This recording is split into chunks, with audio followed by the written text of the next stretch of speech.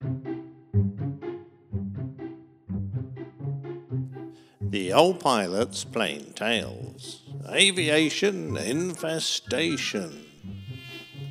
One of my few claims to fame was to have been trained on a marvellous little fast jet, the Folland Gnat.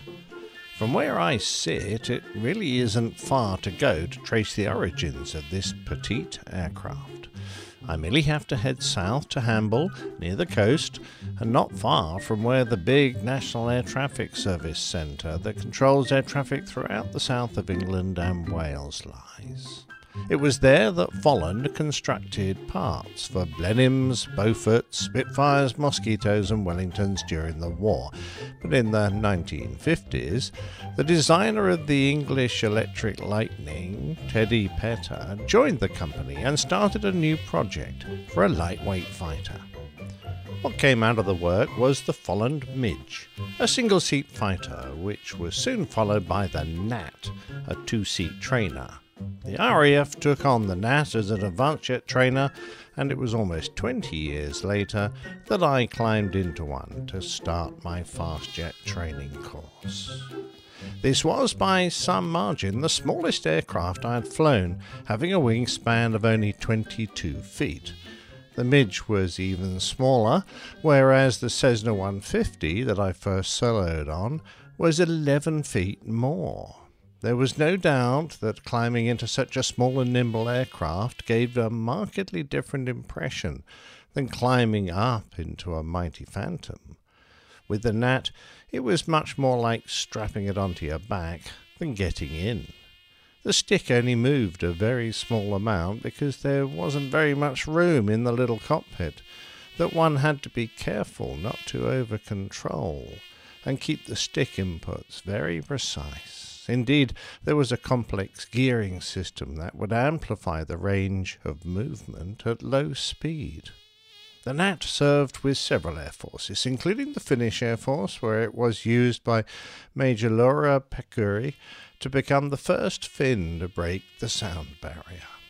The aircraft also went on to fight in the Indo-Pakistan War of 1971, and it downed several Pakistani Sabres and became known as the Sabre Slayer, despite the Canadair Sabre Mark VI being widely regarded as one of the best dogfighters of its era.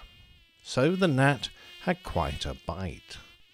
The Gnat was small, so I guess it was fun to use insect names for little aircraft, and this was my introduction to the class Insecta, or Hexapoda as it is sometimes known, the largest class of the phylum Arthropoda, which itself is the largest of the animal phyla. However, with regards to the naming of aircraft, class Insecta is pretty poorly represented. But perhaps I should mention that the subclass Paleoptera, mayflies, dragonflies, etc. have quite a few, as well as the subclass Polyneoptera, particularly the order Orthoptera, with their crickets and grasshoppers. Probably the most unlikely to be used to name an aircraft comes from the subclass Paraneoptera, order Theoraptor, the sucking and biting lice. More of that later. The order Hymenoptera has had more than a few, since if we follow the system down through suborder Apocrita, superfamily Apodia, family Apdia, subfamily Apinae, tribe Apini, genus Apis, subgenus Apis, etc., we find the western honeybee. The first insect-named aircraft I know about stretches back to 1908, but others may well have gone before or just been nicknamed. A June bug is actually a beetle, and the common name for several scarab beetles, and includes the maybug and the cockchafer. Hey, no sniggering in the back. As well as the doodlebug, the nickname given to the Nazis' V-1 Flying Bob. AEA, the Aerial Experiment Association, was formed by Alexander Graham Bell and was a Canadian-American aeronautical research group formed in 1907. According to Bell, the AEA was a cooperative scientific association, not for gain, but for the love of the art and doing what we can do to help one another. It ran for a couple of years, and one of its members, Glenn Curtiss, went on to become a major aircraft manufacturer. One of the experimental aircraft that the AEA produced was the June bug, named by Bell after the common Phylophasia beetle because June bugs were observed to fly similarly to the aircraft, having large stiff outer wings for gliding and small delicate propeller-like wings to drive it forwards. The June bug was built to attempt a prize-winning flight. The Aero Club was offering a large silver trophy, the Scientific American Cup, plus $25,000 in cash for whomsoever made the first public flight over 1 kilometre, 3,280 feet. The Wright brothers were given first crack at winning this prize, but apparently they were too busy working out a deal with the US government to supply them with aircraft. At short notice, Glenn Curtiss was given the opportunity to compete, and with only 3 days to prepare, he took to the air on Independence Day, 1908. In front of a delegation of 22 Aero Club notables and a crowd of thousands, many of whom had arrived at 5 in the morning to get a spot on the grassy hill overlooking a field near the town of Hammondsport. The suitably lubricated cheering crowd, since the nearby Pleasant Valley Wine Company had very generously opened its doors and offered free samples to all who were there, watched in anticipation. Ahead of him stretched the course marked out by Charles Manley. Curtiss powered up the June bug, got airborne, and failed to reach the finishing line. Undeterred, the flying machine was dragged back and a second attempt made. This time, amid much celebration, the aircraft managed a 1.6-kilometre flight, capturing the prize. It was such an amazing sight that one woman watching was so distracted that she was hit by a train on nearby tracks and suffered 2 broken ribs. After the flight, the wine cellars reopened their doors with free champagne for all. Sadly, the June bug no longer exists. It was later modified with floats as an experiment to see if it could operate as a seaplane. Renamed the Loon, during trials a float filled with water, and it sank. Although rescued from its watery grave, it finally rotted away in a nearby boathouse. However, a flying replica can be seen at the Glenn H. Curtiss Museum in Hammondsport, New York. Certainly one of the most unlikely names for an aircraft must be the Mignette Pudicelle, which translates to the louse of the sky. The unusual name for this unusual aircraft came about following the success of Henry Ford's ubiquitous automobile, the Model T. They became so common in France that, in that wonderfully scornful way that the French can summon up so well, they called the small black machines Pou de la rue, the louse of the road. The Pudiciel is more commonly known as the Flying Flea, and it was first flown on the 10th of September 1933. Conceived by Henry Mignette as a home-build aircraft, he published the plans and building instructions in a book which was sold all over the world. The American Practical Mechanics magazine made it even more popular by serializing the book, and hundreds of people built their own fleas. The Flea has an unusual configuration, but that was nothing compared with its flight control system. A very simple machine, it was a staggered biplane, almost to the point of being a tandem wing design. The top wing was over the pilot, and the lower wing on top of the short fuselage right behind the cockpit. Behind that was an all-moving rudder, but no tailplane. The controls were only 2 axes. Moving the stick side to side deflected the rudder. It had no ailerons, and fore and aft movement pitched the little machine by increasing or decreasing the angle of the front wing. The action of changing the wing's angle of attack, because it was forward of the centre of gravity, would pitch the aircraft up and down. Apparently, Mignette created this control system because he felt that he wasn't a very good pilot and found it hard coordinating the stick and rudder of a conventional machine. Despite riding a wave of popularity, a design flaw began to make itself apparent, which caused the aircraft to be banned from several countries. If the front wing was moved too far, the downflow from the wing would impinge on the rear wing, greatly increasing its lift, making the aircraft pitch down. In response, the pilot would pull back further, making the situation worse, resulting in a very dangerous pitch down that caused several deadly accidents, particularly on the approach. Because the original engine had such low power, Mignette hadn't ever encountered the problem. It was only when builders started putting larger engines on them and expanding the flight envelope that the wing interference difficulties surfaced.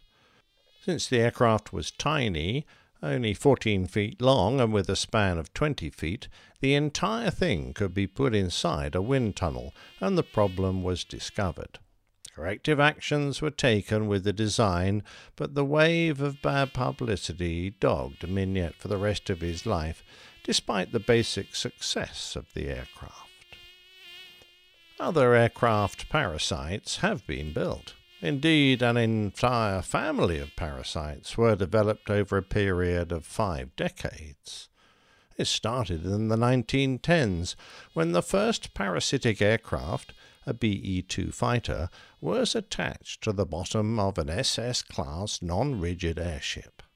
The aim was to elevate the fighter to a height where it could float around without using up fuel, and then, when released, rapidly descend onto a raiding Zeppelin airship or such. Sadly, the single experimental flight ended in tragedy when the airship lost pressure and the fighter separated prematurely, crashing. Over the following years, more exotic parasite fighters were attached to a variety of airships. The RAF successfully attached and launched a Sopwith Camel from Her Majesty's Airship No. 23. The Germans hooked up an Albatros D3 onto a Zeppelin, but it was the US Navy who took the idea to the limits of credibility. In the 30s, the massive airships USS Akron and Macon were built with internal hangars, which could carry 5 tiny Curtiss Sparrowhawk fighters. The fighters were fitted with hooks, and the airships equipped with a trapeze system that, when attached, could raise the aircraft inside the airship to allow it to be refueled and rearmed. Sadly, the loss of both airships in 1933 and 1935 put paid to this experiment. Attaching aircraft to gas bags wasn't the only parasitic design. In 1916, a Bristol Scout fighter was attached to the top wing of the enormous and rather inappropriately named Porter Baby, a 3-engined flying boat. A very successful aircraft, several hundred Porter flying boats served with the British military, and Porter himself collaborated with Glenn Curtiss to sell his aircraft to the United States Navy. A single successful trial was conducted with Porter himself flying the Baby and Flight Lieutenant Day at the controls of the Bristol Scout. The concept of parasitic aircraft continued with the USAF looking at attaching F-84 Thunderjets to the belly of their Convair B-36 bombers for self-protection, and the unlikely concept of Project Tom-Tom, which attached a pair of Republic F-84 Thunderjet fighters onto the wing tips of a modified Super Fortress, looks absolutely remarkable. I will say no more on this, as I see another plane tale coming. Moving away from the parasitic side of aviation, There are some much nicer insects that may have a sting, but at least they won't suck bodily fluids. Looking very angry in its stripy yellow and black paint scheme, the star bumblebee is truly insect-like. With a length of under 10 feet and a span of just 6 foot 6 inches, it's a record breaker. It was the world's smallest piloted aeroplane, at least in 1984, and it was credited as such in the Guinness Book of World Records. Not content with this tiny triplane, Robert Starr managed to remove a foot from both the length and the span for the Bumblebee 2, but his efforts nearly killed him when he crashed not long after taking the new record. There are, in fact, a number of flying bees, or to be more correct, used to be, including the Beecraft Queen Bee, Honey Bee, and Wee Bee. A perhaps better-known bee is the GB Model R. This small series of tiny 1932 racers, the R1 and the R2, look pretty amazing. Built with a low-drag teardrop-shaped fuselage that sat behind a vast 9-cylinder Pratt & Whitney Wasp 800 horsepower radial engine, it was short and stubby. The cockpit was so far aft that the pilot's head more or less rested on the front of the fin. However, it was piloted with great success by Jimmy Doolittle in the Thompson Trophy race. He then set a new world landline speed record of 296 miles per hour, flying one in the Shell Speed Dash. The BGE was, however, a difficult aircraft to fly, although Doolittle was quoted as saying, "She's the sweetest ship I've ever flown." The tiny control surfaces meant that it could easily get away from all but the most skilled of pilots, and a number died in accidents. There are plenty of other insects that have flown, usually much better than their namesakes, including various crickets, mosquitoes, hornets, and moths, etc. But I'll have to leave those to another day. But the idea of strangely named aircraft has me intrigued. Whilst most aircraft manufacturers were giving their aircraft names like Helldiver, Starfighter, and Skymaster, some had different ideas. I often wondered what was in the head of the airliner maker, Aviation Traders, who named their aircraft the Accountant. Blackburn used many animal names such as the Swift, the Airedale, Sprat, and Kangaroo, a perfect excuse for a bad landing. Boeing had names like the Stratocruiser, the Super Fortress, and the Globemaster, before they let the work experience lad get into the naming department, and before they knew it, they had the P-26 pea shooter. Out there somewhere is the Blanca Pacemaker Senior for the elderly pilot with heart problems. The Aussies have built a few funny ones, such as the Wirraway, Wacket, Woomera, and Windgill, but the Boomerang was the best since it always came back. One assumes that the Condor shoestring is very inexpensive, but for the APG crew, I'm going to recommend one of Ernest Tipp's aircraft, the Tipsy Nipper.